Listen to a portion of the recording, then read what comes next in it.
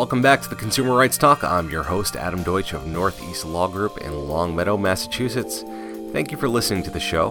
To make sure that you get the latest episode every 2 weeks, please subscribe to the podcast on iTunes.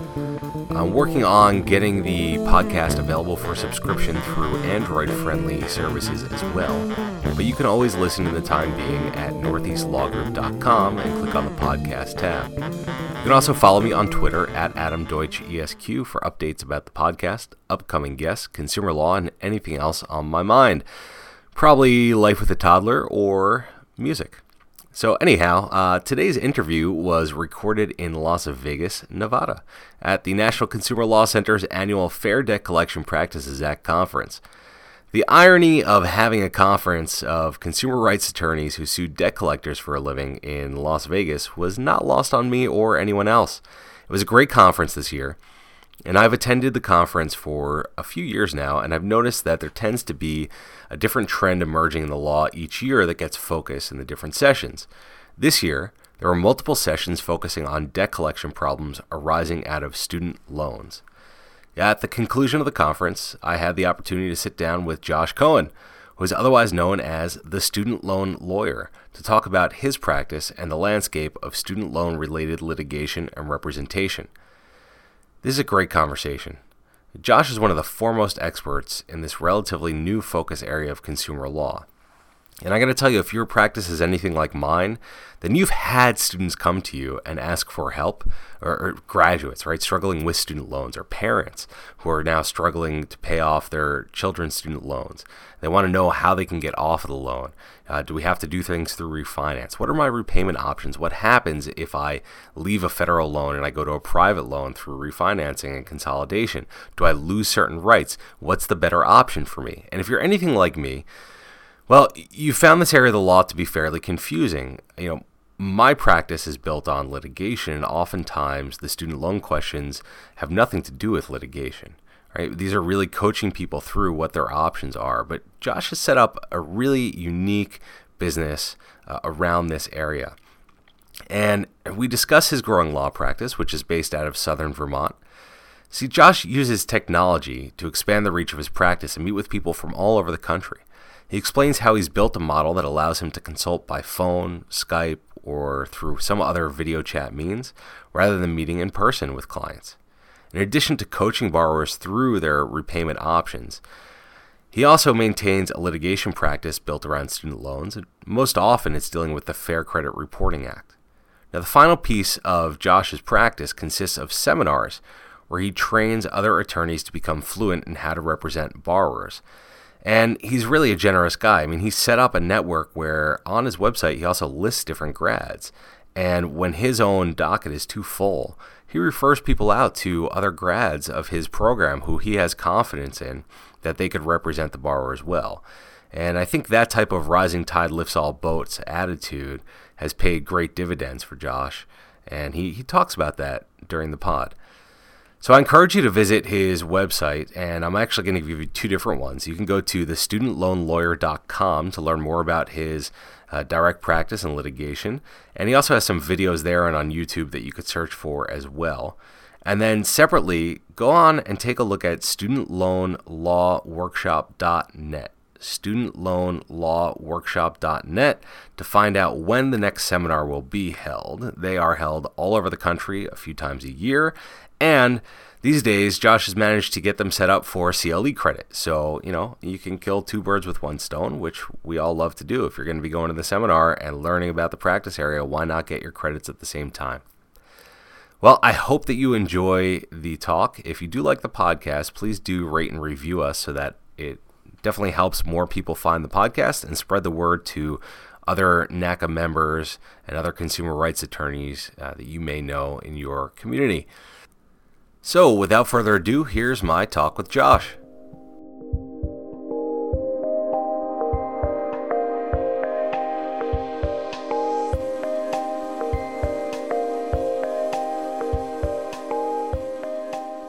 All right, I'm sitting here with Josh Cohen, better known as the student loan lawyer. We are in Las Vegas, sitting together in person following the NCLC FDCPA conference.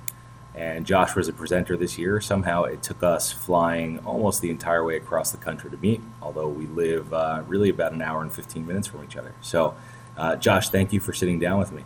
Thank you for inviting me. And I wanted to start by figuring out a little bit about your background and how exactly did you become the student loan lawyer? When did you decide you were going to be an attorney? So I decided on law school after I got married and realized I had another person to support. At the time, I was living in Orlando working was a business manager at a school for youth offenders.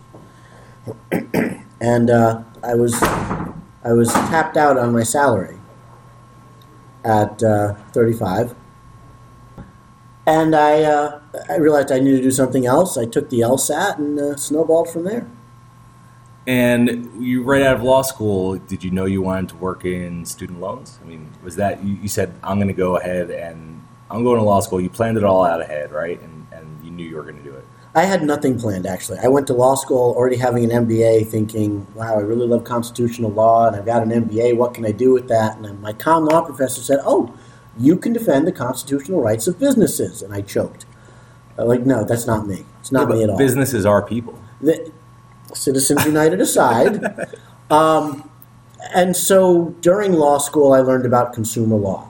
And coincidentally had my own problem with my cell phone. I'm like, there's got to be something we can do here. And I learned about consumer law. My second summer, my 2L summer, I worked at Legal Aid in Waterbury, Connecticut. And I learned about the FDCPA, Fair Debt Collection Practices Act. And after that, they hooked me up with a private attorney that was teaching a class on FDCPA, and I walked out with an interview, and 2 weeks later, I started at his firm. So through law school, I learned about consumer law, and I learned about the FDCPA. But student loans was nowhere in that picture. What's really funny is the student loans was kind of a happy accident. My work-study job in undergraduate was in the financial aid office, so I already knew the lingo. It just made sense to me. While I was at Legal Aid over that summer, an elderly gentleman came in and his Social Security was being offset for a student loan. And I jumped up. I said, oh, this is easy. They said, it's all yours.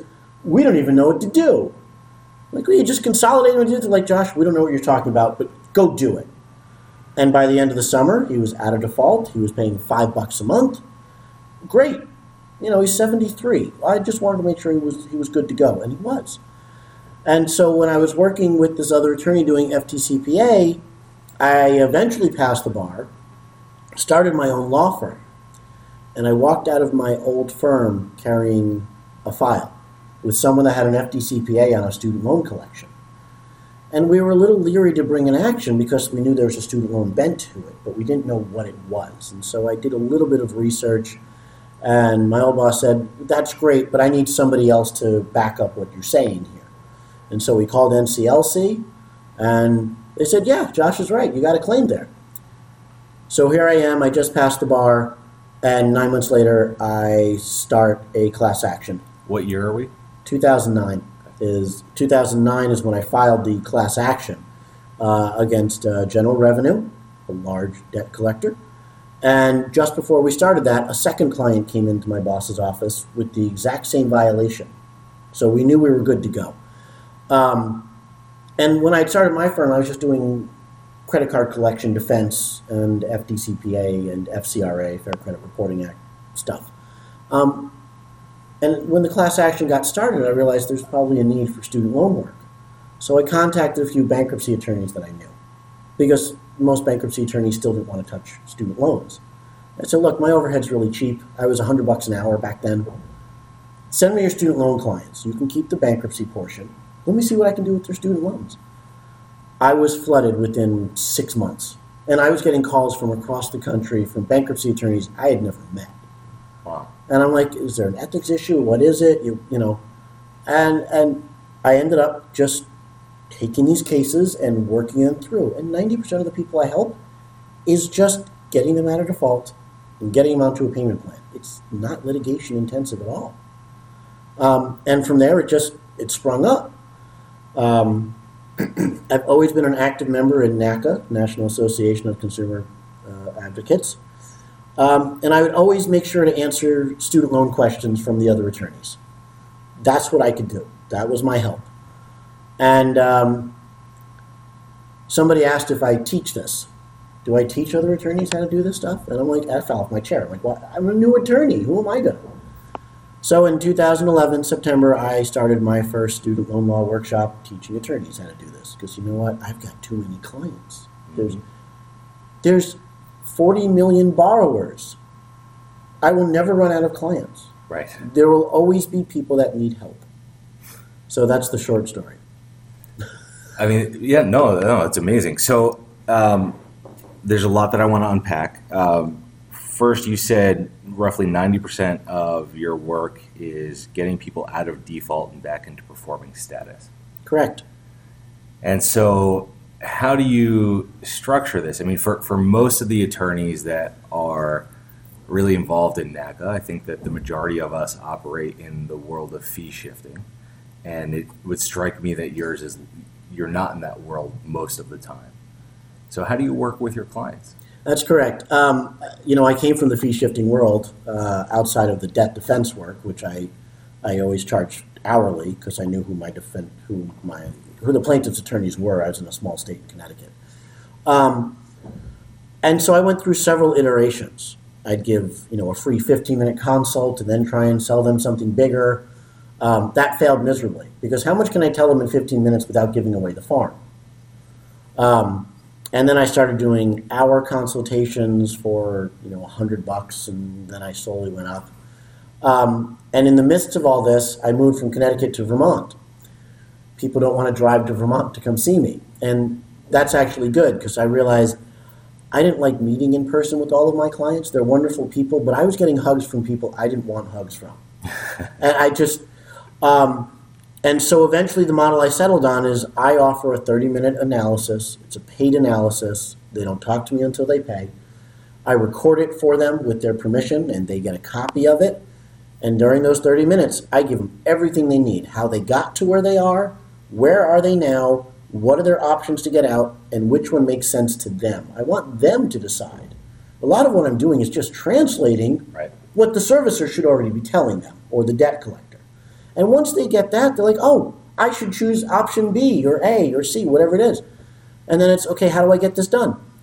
I give them the forms when we're done. I email them the recording with all the forms, and I give them a price quote. If you look at the forms and you want me to do it, here's my price. If you want to do it yourself, good. Because they really can do the forms on their own. Right. Most of the people that hire me are either extremely nervous they'll screw up, or they're people that value the time of an attorney. They want it done right, and they'll pay me for it. So, I mean, you're charging them for a half an hour consult, but you must be spending at least another. I would imagine a lot more time prior to that reviewing everything. I mean, I get it. Your muscle gets better. You become, you know what you're looking for, whatever. But you're certainly spending more time, right? Actually, I'm not.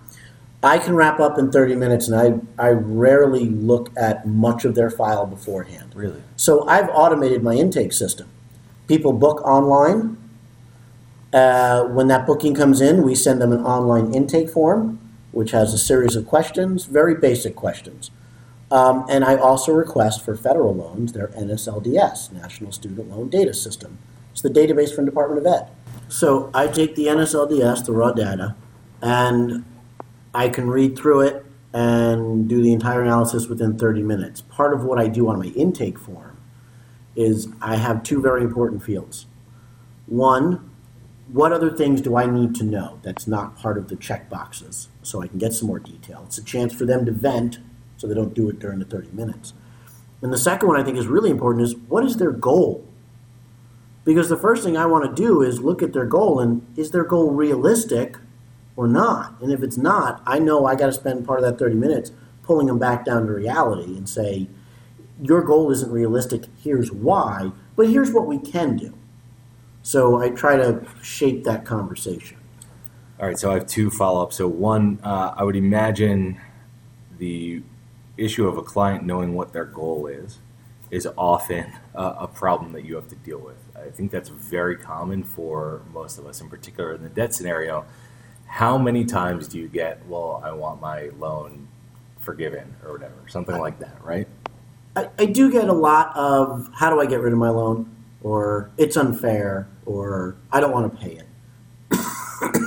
Actually, I don't get that many I don't want to pay it. I get the get rid of the loan for me. I get the internet myth of I'd like to settle it for pennies on the dollar. That ain't happening. And we go through it. And there are some people where they may actually have a legitimate reason to get rid of it. I love settlement. That is a great sales pitch for me, because on federal loans you can't settle it for less than 90%. So as soon as they realize that's not on the table, it's the oh crap moment. Well, now what? Well, now we're going to talk about it. We got 29 minutes left. Let's talk about it. And oftentimes what I find is all the client wants is a plain English explanation of what's going on and what can they do. And as soon as they get that, everything's good. One of my favorite lines that I have is, I'm a lawyer and I'm here to talk about your legal obligation. I can't talk about your moral obligation. Because I notice with different generations, there are some that feel very morally inclined to pay their debt no matter what. Mm-hmm. And I find it's the older generations that are, they're draining their 401ks, or they're using their Social Security checks to pay off a $500 a month student loan payment. I'm like, let's change our priority. Let's change our perception on what you can legally do here. So. That makes sense. All right, so then the other follow-up that I have is I want to know more about the technology that you've set up for the intake. I mean, what is your system? Actually, it's available to everybody. God, I hope I get a referral fee for this. I use Clio as my practice management, and Clio just purchased Lexicata, which I was using before the merger. Lexicata is a CRM, it's a customer relation management tool. And while I don't use it for its full effectiveness, what I love about Lexicata is as a CRM, it's meant for retaining and attracting clients and prospects. So what I've done, what you can do with Lexicata is you can pre-program email templates based on whatever that situation is. So, and you can track where they are in your intake funnel.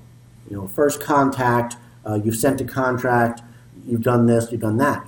But you can also create documents through Lexicata that they can just review or even sign. So they partner with HelloSign. So all of my retainer agreements are electronic. Wow. And I send it electronically. They sign it digitally. It gives them a choice of how they want to sign it. Gives them a choice to print it out if they want. They sign it. And in my contract email, which has the contract attached to it, I also put a credit card payment link. I can be retained within 5 minutes. Right. And you're using LawPay through Clio as well? That's exactly it. And I don't have the functionality. I haven't used LawPay through Clio, but the point is you can get the link from LawPay and you plug it into Lexicata in your email, and that's it. Boom. One link gets them to the payment link. The other link gets them to the contract. They can review. They have questions. They've got my signature block, and they contact me. And it's nice to take out the confusion of how to be retained. And make it simple. The easier you make it for the client, the easier everything is. And so you're doing consultations in half-an-hour blocks. What does a typical week look like for you? So practicing in Connecticut is interesting. Connecticut does all of their short calendars motions on Mondays. So I always keep Mondays open because I won't know until the week prior if I have a court date for a particular motion or something. So Mondays are always open. I do my calls on Tuesdays and Wednesdays. Those are the 2 days that I picked. And I only do them on Tuesdays and Wednesdays. Thursdays and Fridays I keep open for what am I reviewing? Do I have any litigation defense cases that I'm working on or affirmative claims? And it's processing everything else through the funnel that I need to work on. I still have an administrative assistant that does a lot of the documents, but I find I am flooded with new cases every week, really. Is your assistant full-time? Yes, and I actually have a new person, a second person coming on in 2 weeks. And they're both in Vermont with you? Yes. Interesting. And when did you decide to take that plunge and hire someone, and what was that process like for you? So I actually went through, this was a metamorphosis as well. It was actually a couple of years ago when I was going through growing pains, and I was at the CLRC, Consumer Rights Litigation Conference in D.C., talking to a couple more experienced NACA members, and I explained what was going on, and everyone said, you need to have an assistant. You got to get yourself off the phone. Because if you pick up the phone, they start venting. Yeah. You need a gatekeeper. That's the point of an administrative assistant. It doesn't matter what else they do. They're the gatekeeper. And it's easier for them on the phone because they can always say, I'm not the lawyer. I can't answer your question. This is how we work. So back then, I actually grew my firm. I had 3 people working for me, and I didn't really understand the whole dynamics of how to run a firm because I was still going through my own growing pains infrastructure-wise. And eventually I got rid of all of them for lots of different reasons.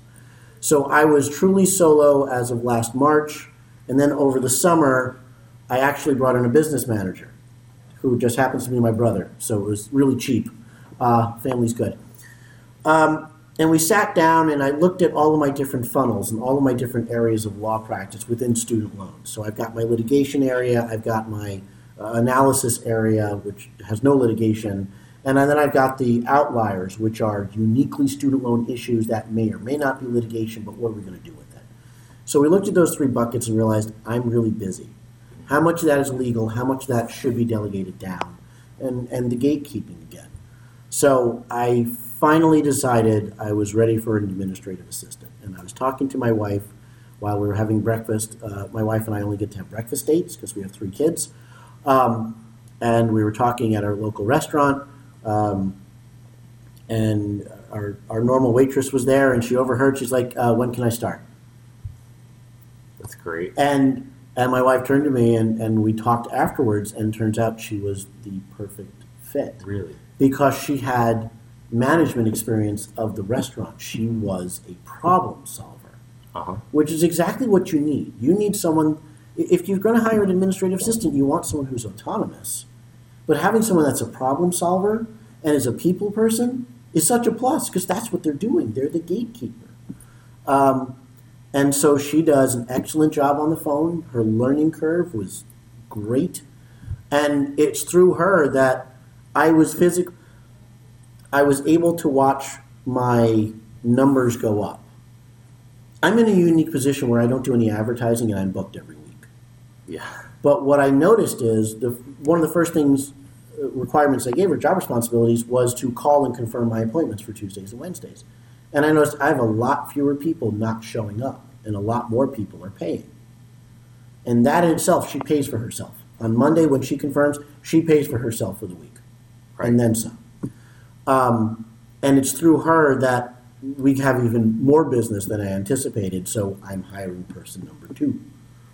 It's a remarkable thing. I know that the Clio small firm study this year showed that solo attorneys who have an assistant, paralegal or admin assistant, make more money at the end of the day after expenses than those that don't have an assistant. And as somebody who is currently a true solo, it's hard, and I think everyone hits this moment where it's hard to conceptualize that eating that expense, and maybe for a few month period you're going to be down, but then you rise up over the curve. For me, the problem I always had was I didn't want to be responsible for somebody else's income. Right. And I suppose in some way that was maybe a lack of faith in myself and what I was doing with the firm. I think what it boils down to is lawyers have to remember, unfortunately, you're not just a lawyer. You have to be a business person. And step 1 of being a business person is looking at your practice and realizing what are you not good at and who can you find to do it who is good at it.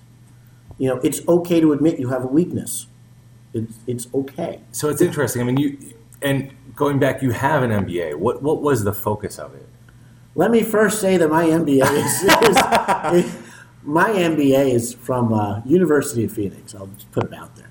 I don't know what my MBA is really worth, but what I know my MBA taught me was how to use a calculator so I can read my numbers and understand them, and how to work an Excel spreadsheet. And I'm a data kind of person anyway. I like watching my numbers. One of the things I love about Clio is when you open a matter in Clio or you put in your billing for Clio, it shows you what you billed for the day. But Clio will ask you to set up, what do you expect to do for the year? And it breaks down what you need to do this month, what do you do this week, and how much should you make today. Right. And I can literally, whenever I'm feeling weird about the business, I go into Clio and I look at that number like, oh, my chart's good. I'm doing better than expected, or I'm not, or what do I need to do? And it keeps things in perspective for me. And that faith made me realize I can hire an admin. And you're right. A lot of this is kind of like driving a manual car, where you rev the RPMs and it drops when you shift. The engine's not going as fast, but you're still going faster, and that's what this is. And if you can, and actually, it's a great analogy because in a way, you're working not quite as hard, right? There are fewer revolutions, and you're getting there at the same speed. So that's exactly what it is. And business is a constant cycle of upshifting and downshifting and doing stuff. But I feel so much more efficient because I have this assistant that I have to make sure I'm paying. And yet I'm looking at all the other things that I don't worry about anymore because she gets them done. And in fact, she makes me more accountable because I told her that's her job. When they call, you tell me. I may not have touched the file yet, but at least they know they spoke to someone. So I'm calming down people. I can't tell you how much less likely you are to be grieved when you have someone answering the phone who can at least talk to that person. Right. Especially if you're dealing with a volume business, which you are, then I can only imagine what that's like for the phone. I mean, it's one thing if you're a solo who does litigation and you have, no more than 20 active files at a time or something like that. It's just, I mean, the thing, the client just wants to talk to someone, even if we can't help them. The fact that somebody picked up the phone and said, I'm sorry we can't help you, but here's a resource, and I always refer them out to NACA. Right. Because I don't do auto fraud. Yep. Someone on NACA does. That's my go-to also, as I say, look in your area, your geographical region. I get calls from out of state all the time that. And that's all they want. They just want is someone listening. And if they are the right client for me, they vent to my admin, which is saving me time. And they don't always say anything of material that I need to know, but they just want someone to listen to them and not yell at them and know that there's hope, especially for student loans. They just want to know there's hope.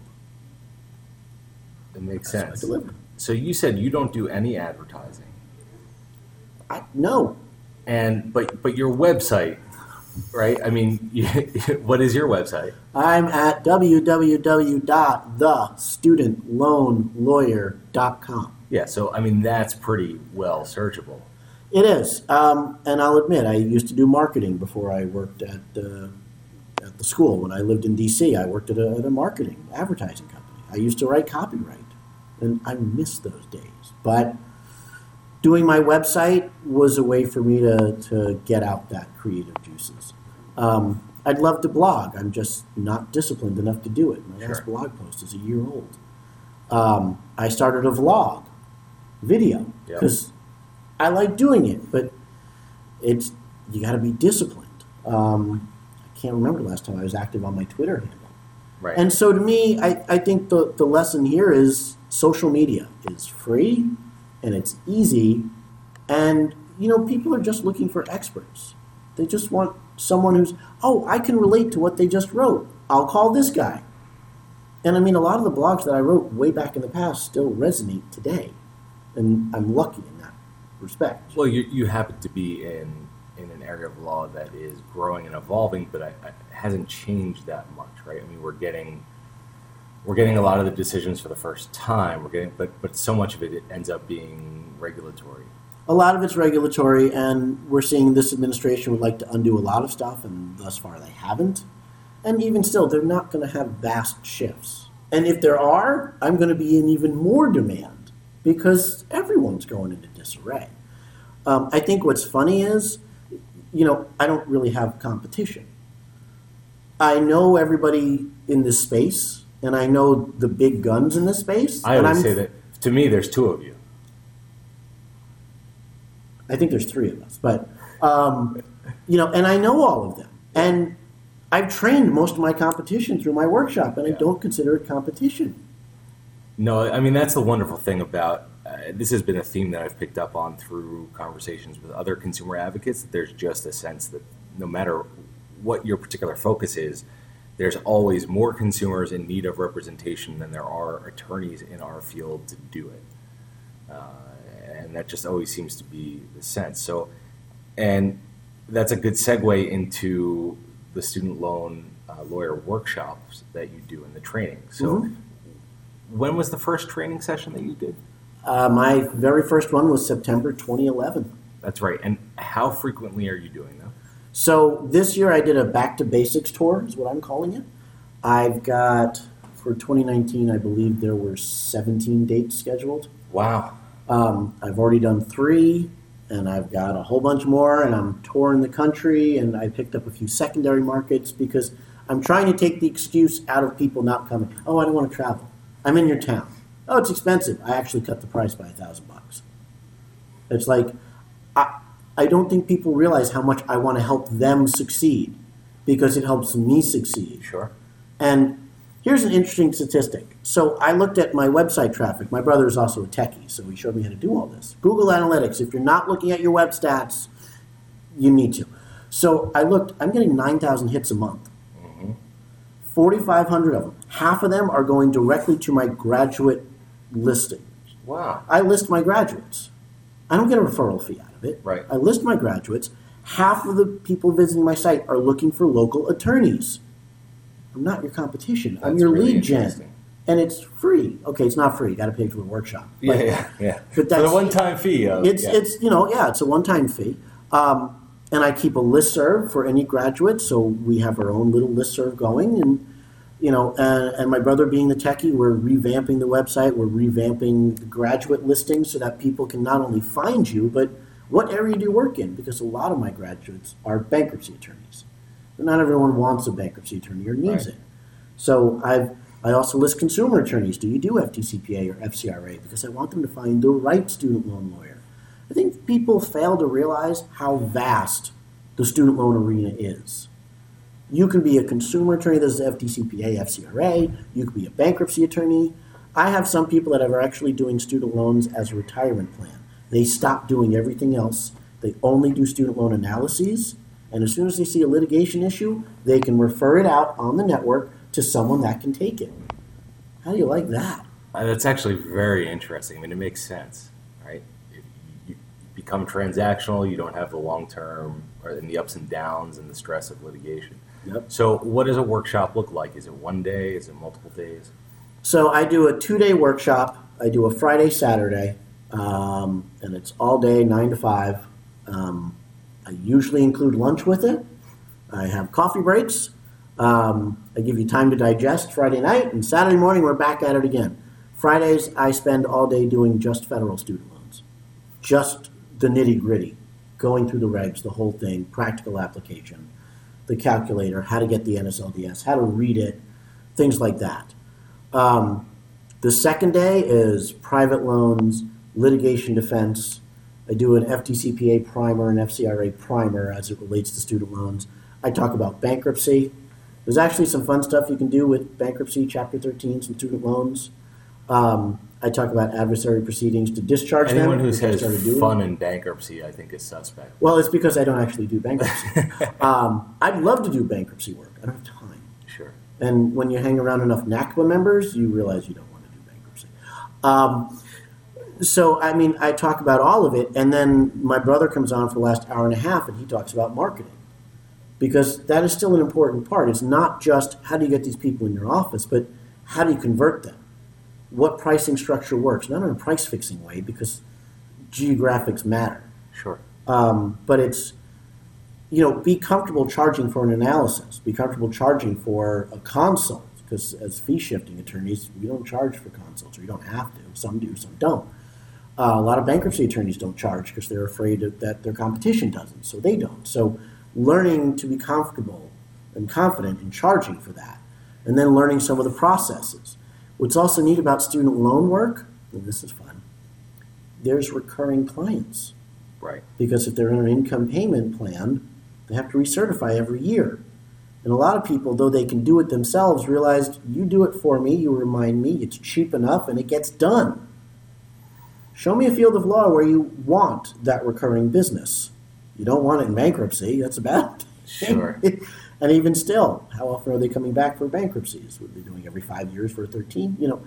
And that residual income puts your law firm in a different category.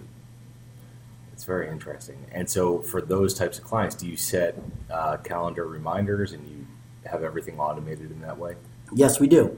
So we have a system set up so that we flag the account once they've been enrolled, so that in 10 months we remind them. Their servicer will remind them, but we're going to remind them too. They're not locked into hiring us again. It's a new contract and a new fee. I always give people the opt-out. People love a walk away. They're like, wait a minute, you're going to let me do it on my own? Are you sure? Am I capable? I'm like, I'm here if you want me, but Right. you can do this on your own. That transparency builds so much trust. Oh, absolutely. And, the Consumer Financial Protection Bureau was right years ago when they said no one should be paying. You can do it on your own.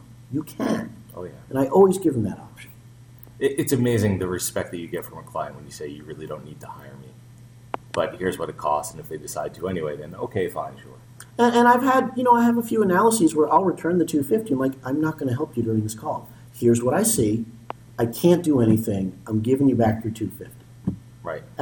Or there are times when they want to hire me. I'm like, I can't take your money and I won't take your case because there's literally nothing I'm going to do. For instance, they're in default. They want to hire me to monitor a debt collector.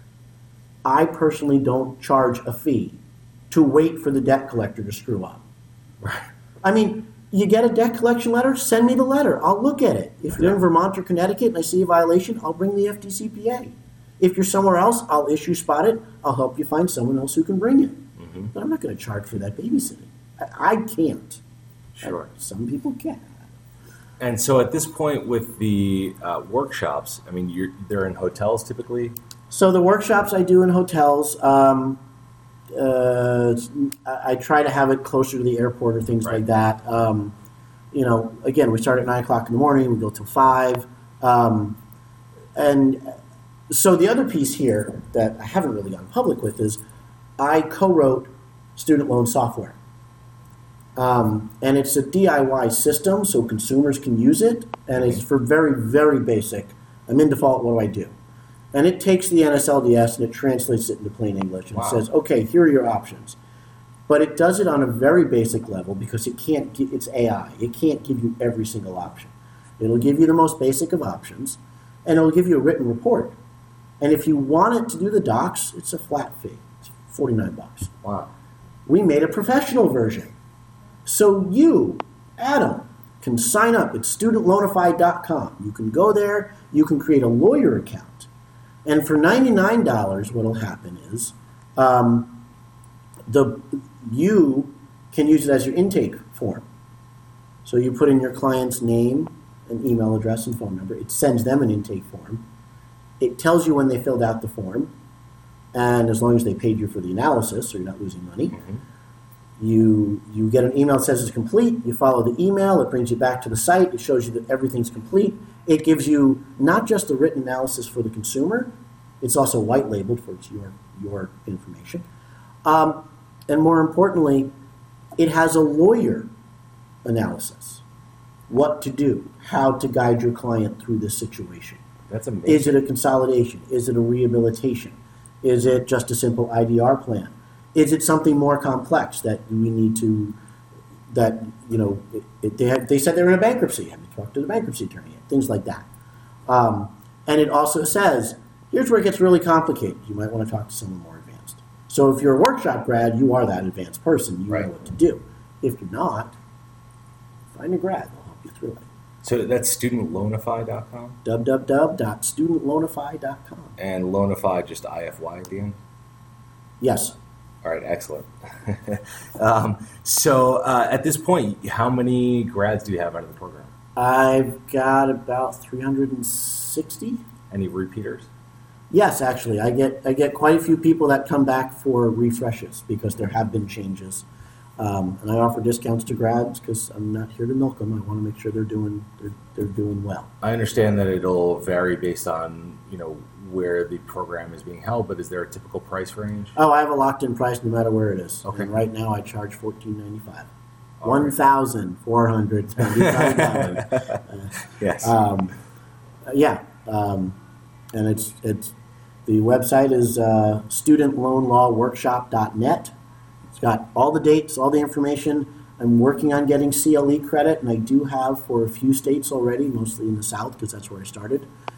Texas and Florida just came online, so that's a huge thing. You're getting 12 hours of CLE credit. Wow. So there are some states that I don't have credit. But, come for the knowledge. Walk away with the CLE credit, too. But one thing that I think is really important in all of this is I do the listserv because I want to make sure that there's continuing support.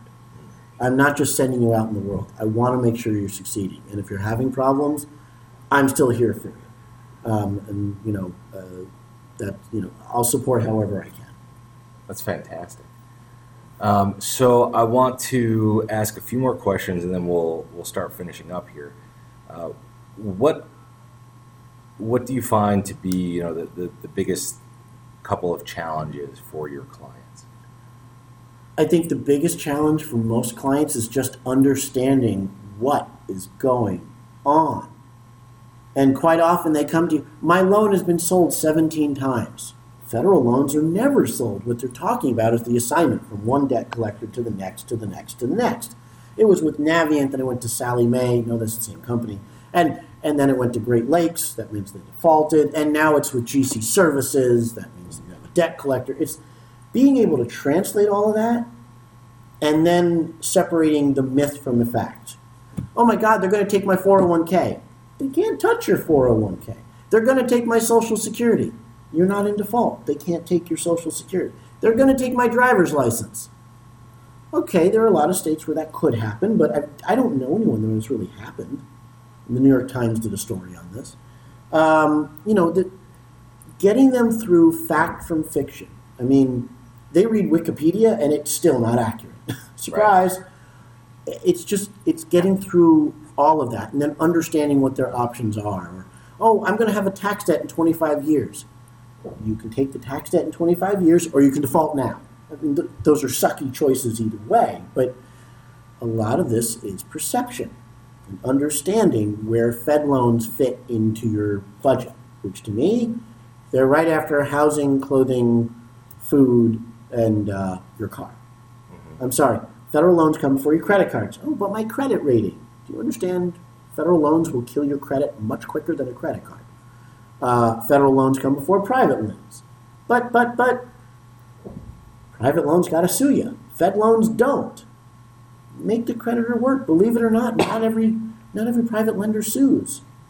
I find that ridiculous, but I know it for a fact. Oh yeah, definitely. And I don't want to drop names, but some of them don't sue, some of them always sue. But once you can define the client's reality, they all of a sudden, you're turning this massive weight, this rock, into a pebble. And they carry the pebble in their pocket. And yeah, sometimes it nags them a little bit, but they're in control. That's the other ultimate thing. I like to say, this is a Frank Sinatra song. They want to do it their way. Even if they're in default and they're losing, they got to be in control. It's why people hate a wage garnishment. They still want to pay the debt. They just want to do it their way. No, it makes a lot of sense. I mean, that typically, I think, the scariest thing is when you don't know what your rights are, or you see so many options. So I have 5 or 6 repayment options. Oh my goodness, how do I make sense of what's the best thing for me? But constantly, I'm also reading articles on a daily basis coming out about how programs are going to change, right? We could jump straight to the big one, which is, will the nonprofit forgiveness plan actually be fulfilled? Will it remain? Will it go away? You reference the idea that after 25 years of repayment, loans are forgiven, which, keep in mind, the standard repayment term is 10 years when you originate. Yep. So for those people, they're going onto a situation where they are voluntarily putting themselves into negative amortization, which is really scary because your balance is growing every year. I haven't even gotten to a question because I'm all over the place. But I think one of the reasons attorneys don't get into this realm is simply because of the bombardment of information and unclear, even from our standpoint, as to whether all this is going to change tomorrow. So I may finally get up to speed and then it's going to change. What I find hysterical is I hear all these lawyers saying, oh, student loans are so complicated. I'm like, you're a tax attorney. Isn't the IRS code complicated? And honestly, I think the IRS code is a whole lot more complicated than student loans. What's the difference? There are lots of tax attorneys. And you have the IRS, which is a very different agency than the Department of Education. The IRS, I don't even think I can compare the two. There are people at the IRS that can sort of help you. They have offer and compromise. They'll actually settle debts. It's so 180 from Department of Education, who says, we can't help you and neither can our servicers. I mean, they'll help you. They won't, but they will. And that's the problem. So I understand it, but I don't buy the lawyers think, oh, it's so hard. I think it's just the opposite. You have the Higher Education Act. It's the playbook. Read the playbook. And one of the funniest conversations I had with the debt collector years ago, I read them the code. This is the code for I'm reading the law section, yada, yada. And the debt collector said, that's not what it says. Who's the lawyer in this conversation? I'm reading that made a fabulous FDCPA when it came up. But so you've got a playbook. Now, okay, how do you deal with the uncertainty of what's going forward? How do you deal with the uncertainty of the tax code? And the tax code actually changed. Department of Ed stuff did. Or any other area of consumer law. I mean, all it takes is one case going up to the circuit that you don't even know is out there right now, and it changes. I mean, for public service loan forgiveness, I think there's been a lot of fear-mongering. I think in some ways that report that came out that said, only 1% of people were granted public service loan forgiveness. I'm sorry, before where I sit, that was planted by the Department of Education because they want this to fail. And the truth is, most people didn't qualify because the payment plans weren't available in 2007. They were in 2009. I think October 2019 is when we start to see a lot of them. But here's my real reason why I think PSLF will never go away. Guess who qualifies for public service loan forgiveness? Every staff member of every congressional representative. That is a brilliant point. I'm your boss and I'm about to screw you figuratively on your student loans. Yeah. We're going to take away that forgiveness plan that you're getting. But hey, thanks for being my chief of staff. I don't see public service loan forgiveness going away. I know through the budget process it could be limited in how much they forgive. Even that I'm not overly worried about. I mean, remember, when they talk about forgiving a loan, they're talking about forgiving what they're going to collect. They've already spent the money. And that's a deal that a lot of people forget. The money is already gone. It left 10 years ago. This is about recoupment. Right. You're not going to get it anyway. How much are you getting? I mean, nobody has done how much does it cost to collect that money? What is our real return on investment? There's also a decent chance that they've recovered the entire principal anyway, plus a little bit of interest, and they're basically forfeiting a portion of interest. Yeah, I mean, if they really want to fix the system, make the servicers work right. If you fix that efficiency, then public service loan forgiveness wouldn't be as big a deal because we'd be losing less to collect that money in the first place. I'm not an economist and I never want to be. But I think those are the things that advocates need to kind of look at, is sit with the economists and say, what is it really costing us? This is about hemorrhaging. We're already bleeding. Okay, public service loan forgiveness is the tourniquet. It stops it. Okay, all these people are out of the funnel. We don't have to worry about collecting from that anymore. IDR, we're getting something. Their credit is good. And, I mean, if you really want to get fun, How does it affect the GDP? We want people paying, which means they have good credit, which means they're buying houses, buying cars, they're doing credit card debt, yet they're keeping us all employed. That's the point that a lot of people miss. Because if you pull the carpet out and you get rid of all of these income-driven repayments, you're going to see the default rate skyrocket. And it wouldn't surprise me if it goes past 50%. Looking at your crystal ball 5 years from now, more defaults, fewer defaults, same level of default that we have now?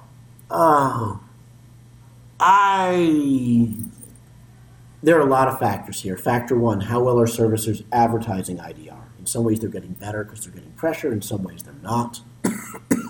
How much is the for-profit school industry affecting this? Because we all know they have a higher default rate. So are we either shutting them down or are they better educating their graduates? Are they being more selective? Ha ha ha, that doesn't help their profits. Honestly, if for-profits wanted to redeem themselves, they would sign up their graduates with IDR immediately after graduation. And then they'd get rid of their large default rates. Even though the people are only paying $10 a month, right, that would clear it up. And all of a sudden they'd look better. I still think it's crap education. Sure. But what's really getting them in trouble is the fact that no one's paying the loans back. But the majority of student loans are not from for-profit universities. According to 25% of them are. And of issued student loans? Or 25% are in the for-profit sector, wow. And I believe the number I just saw in one of the presentations was 40% of all defaults are from for-profit schools. Yeah, that's a huge percentage considering that it's only out of 1/4 of the loans. Exactly. Yeah. Numbers don't lie. Spin does, but numbers don't. Right. So I don't know. I mean, what this administration decides to do. And when we have a next administration, is it in 4 years? Is it in 2 years? What is it? Right. And what does that administration look like? And what does the Department of Education look like? I mean, we have ebb and flow. And, does the Consumer Financial Protection Bureau get restored and get their teeth put back in? I mean, they were doing fabulous work. They were reining in stuff left and right. And all of a sudden, nothing. Right. So there's just so many factors. We're in Vegas. I wouldn't bet on this. I just wouldn't. Couldn't give you odds. Josh Cohen, is there anything else that you would like to tell our audience? I think student loans are worth learning about. I understand it doesn't fit into everyone's practice area. I think you should at least know about them, and if not, have someone to send them to. That doesn't necessarily mean me. Feel free to go look at my graduates on my website. If there's someone local to you, make that network connection. Because now you're doing the value add of helping someone. And who knows, maybe there's a consumer claim waiting there. It comes back to you. So. Well, for anyone who would like to learn more about student loans, obviously the studentloanlawyer.com will have a lot of resources. You could learn about Josh's next and upcoming seminars and reach out to him because, as he's made clear here, he does have limited time, but he's willing to be a fantastic resource. Thank you for talking today, Josh. Thanks for having me.